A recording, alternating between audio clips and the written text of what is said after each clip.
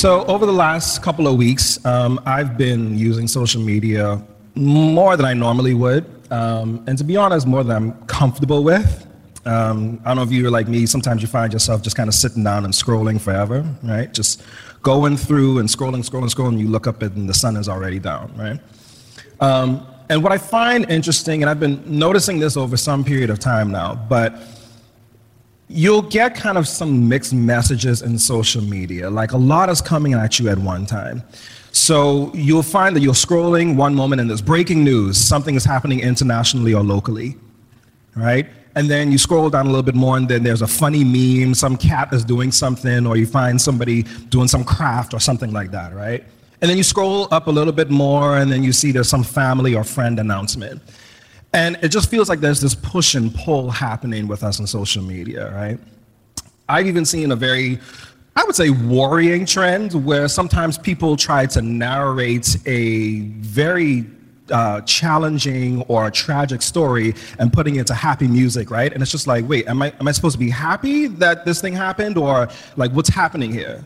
And this is really weird juxtaposition is really, again, push and pull with us on social media. Are we supposed to be happy? Are we supposed to be sad? Are we supposed to be this? And we're seeing it in seconds after each other, right?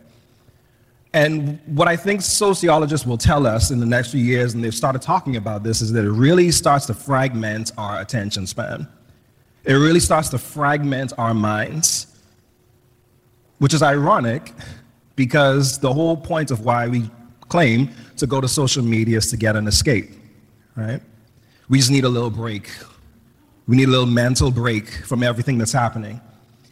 And it's so hard to find joy in things like social media, in those kinds of escapes and vices, because the moment comes and goes.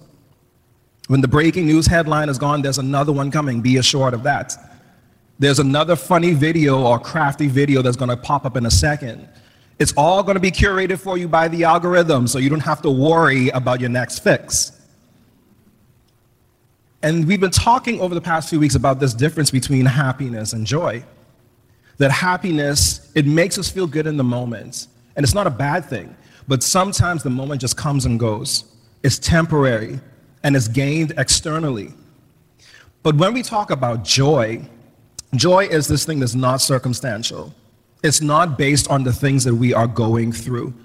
We have to be grounded internally. And for us as people of faith, as Christ followers, we have to be grounded in the faith of who God is and who God has called us to be and who we are in God, that we are his children. And so we've been through this series, Joy, going through the book of Philippians, where we understand that joy is not about getting our every desire and our every wish, but it's about finding contentment in every season of life that we go through. So again, we've been walking through the book of Philippians, this letter that Paul writes to the church in the town called Philippi.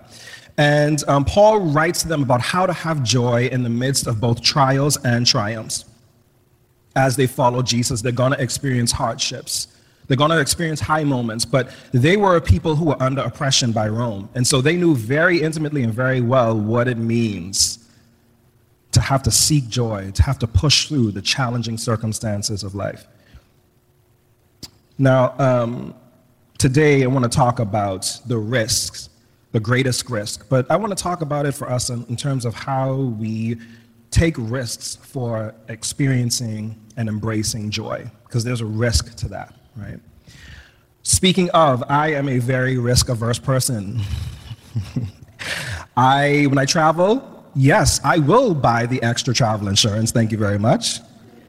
Refundable ticket? Absolutely, because what if something happens and I need to change my plans, right? Very risk-averse. Speaking of planes again, I was sitting on a plane recently and, different parts of the world are coming out of the pandemic different ways and different times, and not getting into all of that. But this young lady was sitting next to me on the plane. She was in the middle seat, I was at the window. And man, she had the time of her life sleeping mouth wide open, no mask on. And so I'm sitting there like, I ain't trying to catch COVID coming off a vacation. That's not gonna happen today. So I'm putting on one mask, I'm putting on another mask. I'm like wiping down and spraying. I'm just like, I ain't trying to risk nothing right now, right? I don't gamble, not because I'm super holy, I'm just not smart enough to do it. And I know that the odds of me losing are going to be very, very high. I don't know how to play numbers. I don't know what boxing means. Somebody please explain it to me, all right? And for my life, I'm just going to speak personally here, that risk was a very challenging thing when it came to faith, because I had to risk not having all the answers. I had to risk not having control of everything, right? That I had to embrace the mystery of God and all that that entails, and that knowing that faith was not about trying to crack a code, but it was about a journey that I'm supposed to walk on, right? And so there's this risk that comes along with trying to find joy as we follow Jesus. And so Paul continues to talk about this, and I want to read from our first passage today. Let's take a look at how he talks about the risk of his own ministry and those of his disciples and followers. So Philippians chapter 2, we're going to start there, verses 19 to 30. Paul is writing here to the people, I hope in the Lord Jesus to send Timothy to you, that I may also be cheered when I receive news about you. I have no one else like him who will show genuine concern for your welfare. For everyone looks out for their own interests, not those of Jesus Christ. But you know that Timothy has proved himself, because as a son with his father, he has served me in work of the gospel. I hope, therefore, to send him as soon as I can see things go with me, how things go with me. And I am confident in the Lord that I myself may come soon. Now, Paul is writing this from jail now.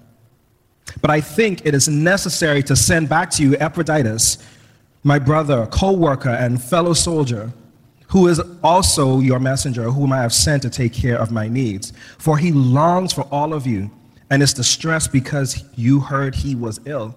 Verse 27 here is really important. Indeed, he was ill and almost died. But God had mercy on him, and not only on him, but also on me, to spare me sorrow upon sorrow. Therefore, I am more eager to send him, so that when you see him again, you may be glad and may have less anxiety.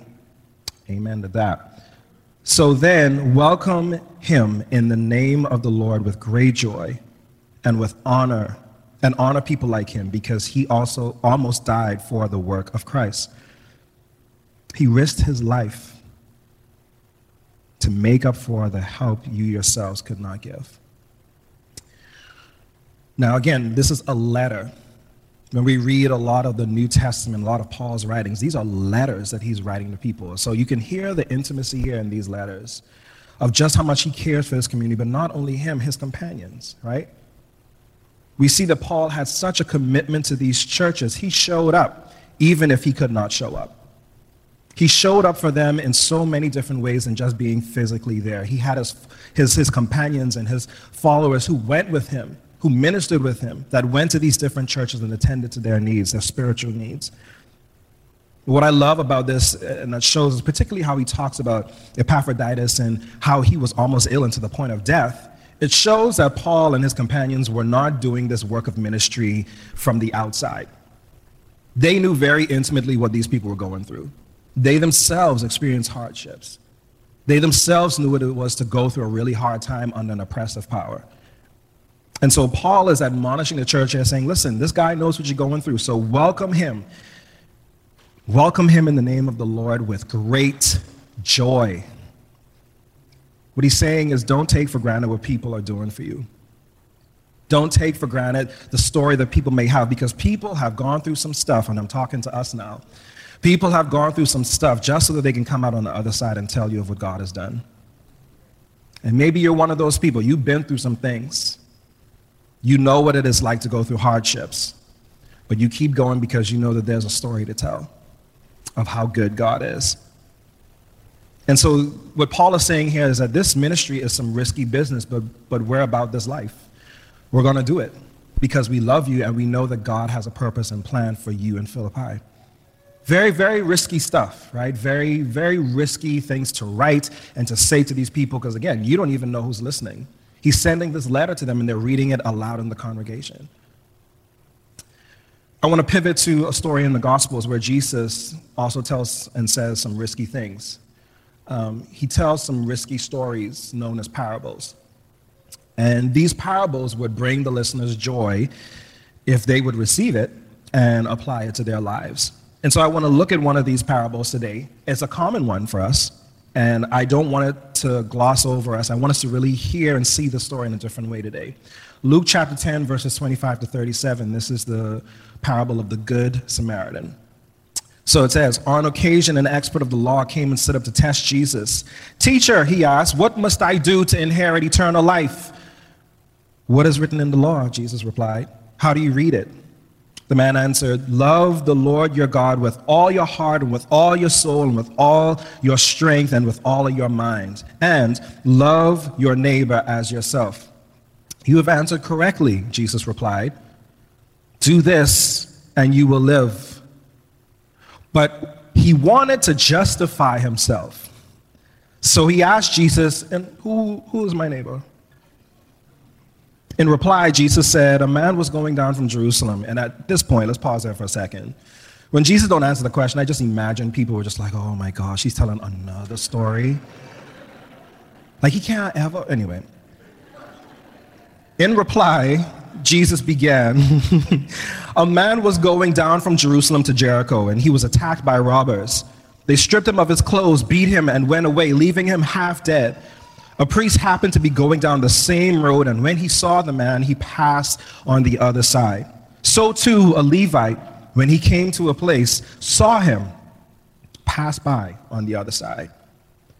33, but a Samaritan, as he traveled, came where the man was and saw him and took pity on him. Let's pause here again.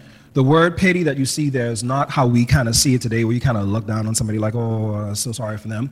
The word in Greek actually means how you feel something so deep within your bowels, right? That is something that's so unsettling that you feel it in your gut, right? He had pity and compassion is another way that it translates. Let's read on verse 34. He went to him, bandaged his wounds, pouring on oil and wine. Then he put the man on his own donkey, brought him to an inn, and took care of him. The next day he took out 2 denarii and gave it to the innkeeper. Look after him, the Samaritan said, and when I return, I will reimburse you for any extra expense you may have. Which of these 3 do you think was a neighbor to the man who fell on the hands of robbers? Jesus said. The expert in the law replied, the one who had mercy on him. And Jesus told him, go and do likewise. So I want to make a little note here. Where we hear lawyer here, these are not barristers, right? These are not like people who are like in terms of legal, the way we think about it today. The law was actually the Jewish law, and so they were pretty much religious scholars, right? So you could think about it in that context. What we see really interestingly happening here in the story, though, something that we, I think, miss a lot when we talk about the Good Samaritan. Let's even talk about how we use the term the Good Samaritan. Today we talk about the Good Samaritan as a kind stranger, right? Somebody who came along and did something for somebody that they don't necessarily know, right? And it was admirable of them to do so. And we say that's a Good Samaritan. We hear that in the news a lot. A Good Samaritan today, right? But here's the deal. Samaritans were not strangers. When we think about the original listeners and the original audience of this text and the way that Jesus was telling this story at the time, the Samaritans weren't strangers. They knew who the Samaritans were. The Samaritans were people that were kind of cultural cousins with the Jewish people. They worshiped the same God, but over time there was a rift because the Samaritans and the Jews started to see things differently. They started to have difference in theology and the way that they practice their theology, even to the extent of agreeing on which mountain you're supposed to worship God on, right? So they knew each other. They were not strangers in the way that we think about it today. So whenever we read Samaritans, Samaritans are never the strangers, the people that we know. It's the people that we have animosity towards. And I ain't got to say the categories of people. We all know the types and groups of people that we label and we ascribe stereotypes to. I know this isn't going to be a popular part of the message, but we all know it's true. We all know the types of people out there that we push to the margins and we say that you are not good enough or you are this way and you are that way. And we create these divisions and these lines in our world. The Samaritans are never the strangers, the people that we know and we try to push on the side. And that's why following Jesus is so risky, because he starts to introduce these kinds of characters and people. that it's a matter of risking our pride along the way of following him. What's interesting is that the Samaritan seemed to joyfully take care of this man. And he says, listen, spend all the money that I need to get this man in here, and I got to go somewhere, but when I come back, if you spend any more to take care of him, I'll foot the bill. I'll take care of it. The joy that it must have taken for him to look upon somebody and to say that this is a person in need, and what is my God calling me to do? Right? So to embrace the joy of the Lord, right, we have to embrace the risk of a life in God. And I just want to look at 3 dimensions of this risky life in God. By just looking at what Jesus asked the scholar, he says, well, what does God require of you? And he says to love the Lord your God with all your heart, soul, mind, and strength. This is something that a good Jewish person recited over and over again. And so I just want to look at these 3 dimensions based upon the greatest commandment, right? So firstly, take a risk with God. We have to take a risk in our relationship with God, of actually having a relationship with God. To have the joy of the Lord, we have to rest our lives in the hands of God, which could just be summed up in a word called surrender, right? We got to release control of everything that we think that we can control. The risk may be having to leave behind a life that we thought would bring us joy, possessions and things that we thought would make us happy, but it just didn't work. You know, again, kind of referencing back to how Jesus is telling these parables, I had a friend who said a couple of weeks ago, she said, well, why these stories ain't clear cut? Why Jesus just don't give you a straight answer? And a lot of times in the Gospels, he don't. He just be telling stories, he can be telling riddles, and then he leave you to figure it out and to apply it to your life, right? Which is very frustrating. Overrated experience. But why is it that Jesus doesn't tell these stories? He could have given a straight answer. He could have told you what the point was.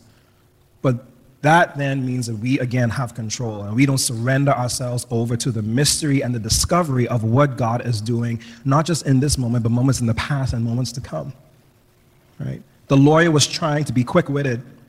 He was trying to outsmart Jesus, and he refused to surrender to the simple command that he heard over and over again, to love God with every fiber of your being and to do the same for your neighbor, right? He wasn't willing to risk being wrong or being right. He really wanted to see how he could trip Jesus up. And in doing so, he really disadvantaged himself to seeing what God may have had for him if he had just let go and surrender, taking the risk on having a relationship with God in the full way. So taking a risk in our relationship with God. The second one, taking a risk with the self, right? So it says he wanted to justify himself. When he started to try to trip Jesus up, he wanted to justify himself. Okay, well, what is behind this justification? What is it that you are trying to justify? What is it in your life that compels you so much to want to have to justify yourself in front of Jesus? Maybe there's the risk of the facade that we want people to see. The way that we've curated our lives in such a way that we hide the bad parts so that people can just marvel at the good parts, right? Or maybe it's that we are constantly on this fight to live up to the expectations of others. And maybe they've been placed on us from childhood and we just haven't let go of those things.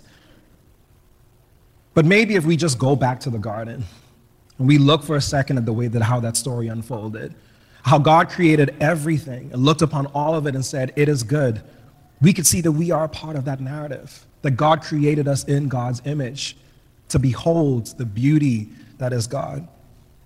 There was joy in delighting in who God created us to be. The Prince of Egypt, y'all remember that movie, right? A fantastic movie. There's a scene in there where Moses is with his father-in-law, Jethro. And Moses has this really challenging time where he's obviously left out of Egypt and he's not sure what he's doing. He's in the middle of this identity crisis, and his father-in-law wants to celebrate him for saving his daughters from all kinds of peril.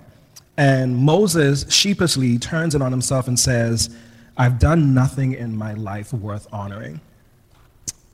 I've done nothing in my life worth honoring.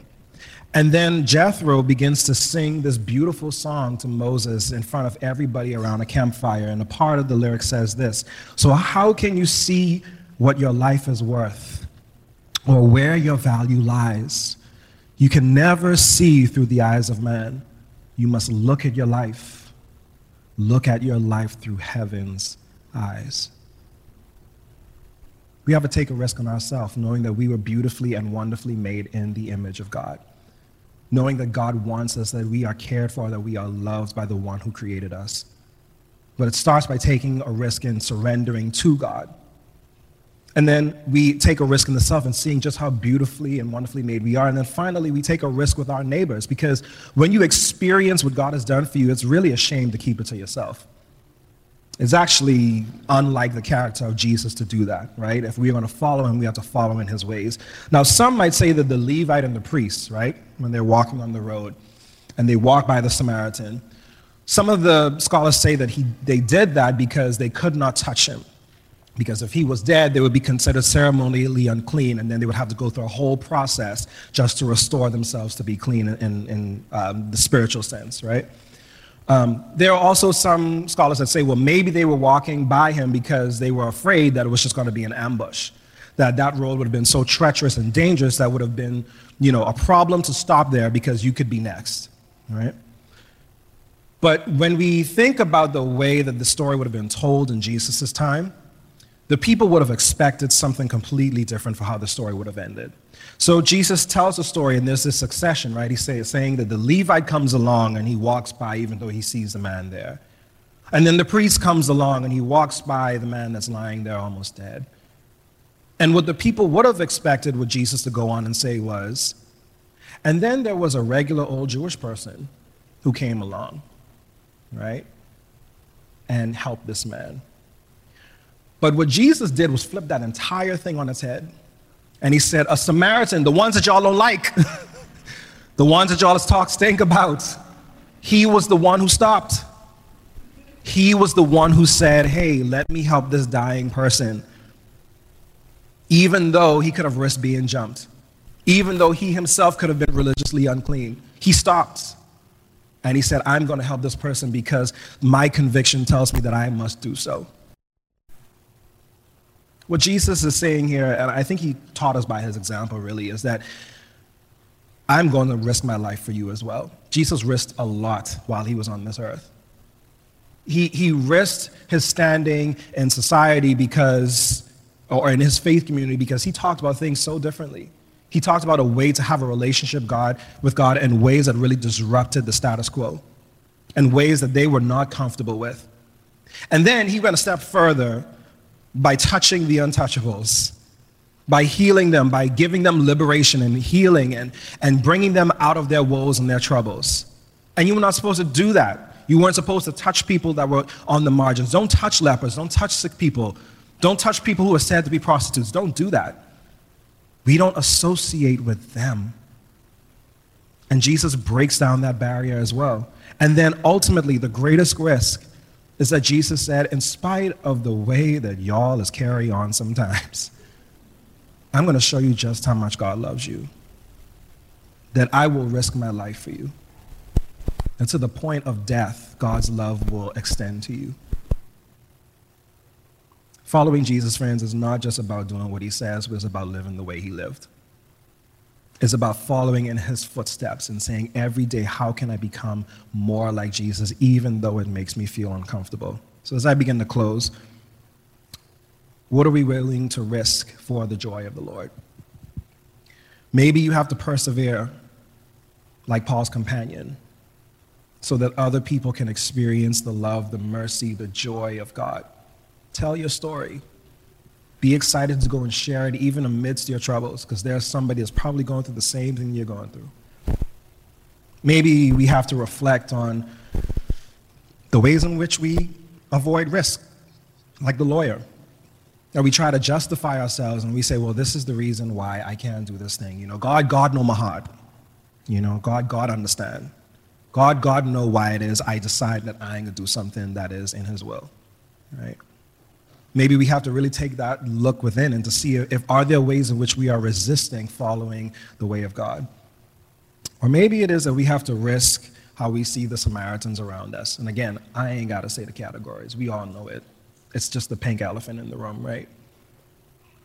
Who are the people that you don't regard on a good day? And maybe they are the people that you need to reach out to in your family, in your friend circle, in society, wherever. You know where they are. That you look at them and you say, and these Samaritans, these people, right? And how can you live in the joy of the Lord in such a way that you share God's love with them and be a beacon of light to them? You may be asking, this is heavy stuff, how does this bring me joy? It takes a lot of energy, I think, to live in a way that's just all about self-preservation. It's exhausting to always have to find ways to preserve the self and to look out for me, because we live just around people. And so doing that requires a lot of mental capacity and a lot of energy from us, I think. And I think Jesus was kind of zoning in on this in Matthew chapter 16, verses 26.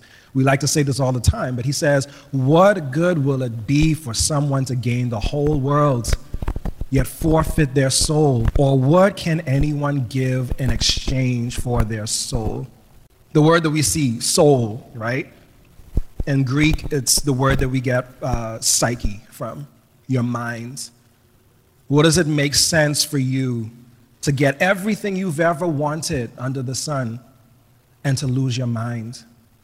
To lose the very essence of who you are and who God created you to be. It's not worth it. It does not bring you joy. It'll bring you a moment of happiness, but you'll realize at the end of the day, man, I really missed out on how God could have been working in my life. I didn't live a life of joy. What this world offers us ultimately cannot suffice. It just won't fulfill what God can. So why not take a risk on the one who took a risk on us?